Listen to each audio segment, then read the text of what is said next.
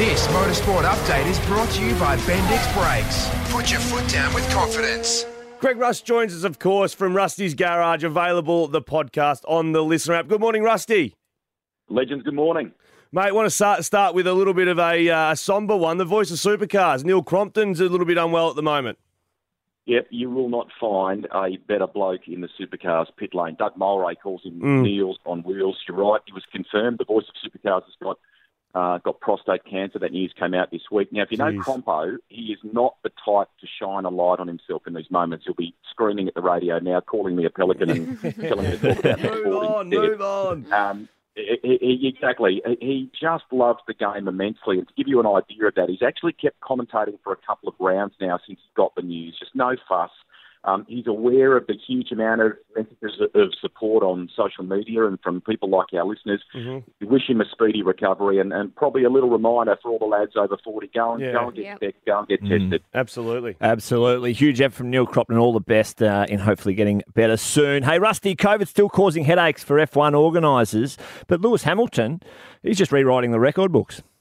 It sure is. We talked on the show in recent weeks about the fact that the Canadian round had been cancelled and replaced by Turkey because of travel restrictions and so on. Well, now England has declared Turkey a red zone, so they can't, with all the engineers and teams and people in England, that makes that very hard. So Austria are going to have back-to-back rounds to replace Turkey. But as far as Lewis is concerned, last weekend chalked up his 100th pole position, closing in on the ton of race wins, and he's the favourite for an 8th world title. You just have to stop and appreciate this athlete and what he's achieving, don't you? It is just remarkable.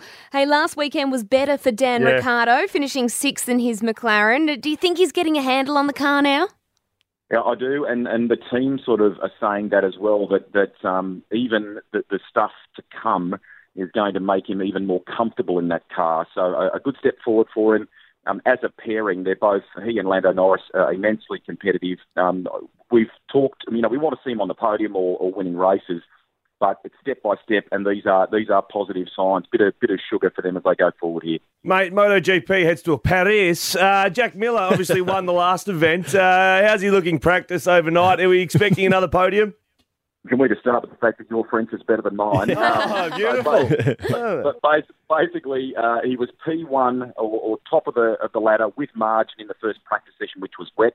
Had a little fall in the second one, but was 7th fastest. Got a bit of unfinished business at the Le Mans circuit, but the Ducatis have been quick there, so he'll keep that momentum, I would hope, from the win in Spain. And just through now, guys, too, Scotty McLaughlin has qualified 5th for the latest round of the car. So that great form that we saw from him with that second place recently, he's clearly continuing. Oh, there you go. And of course, if you do want any more motorsport, jump on Rusty's Garage on the Listener app. Rusty, great to chat to you, mate. Look forward to chatting next weekend.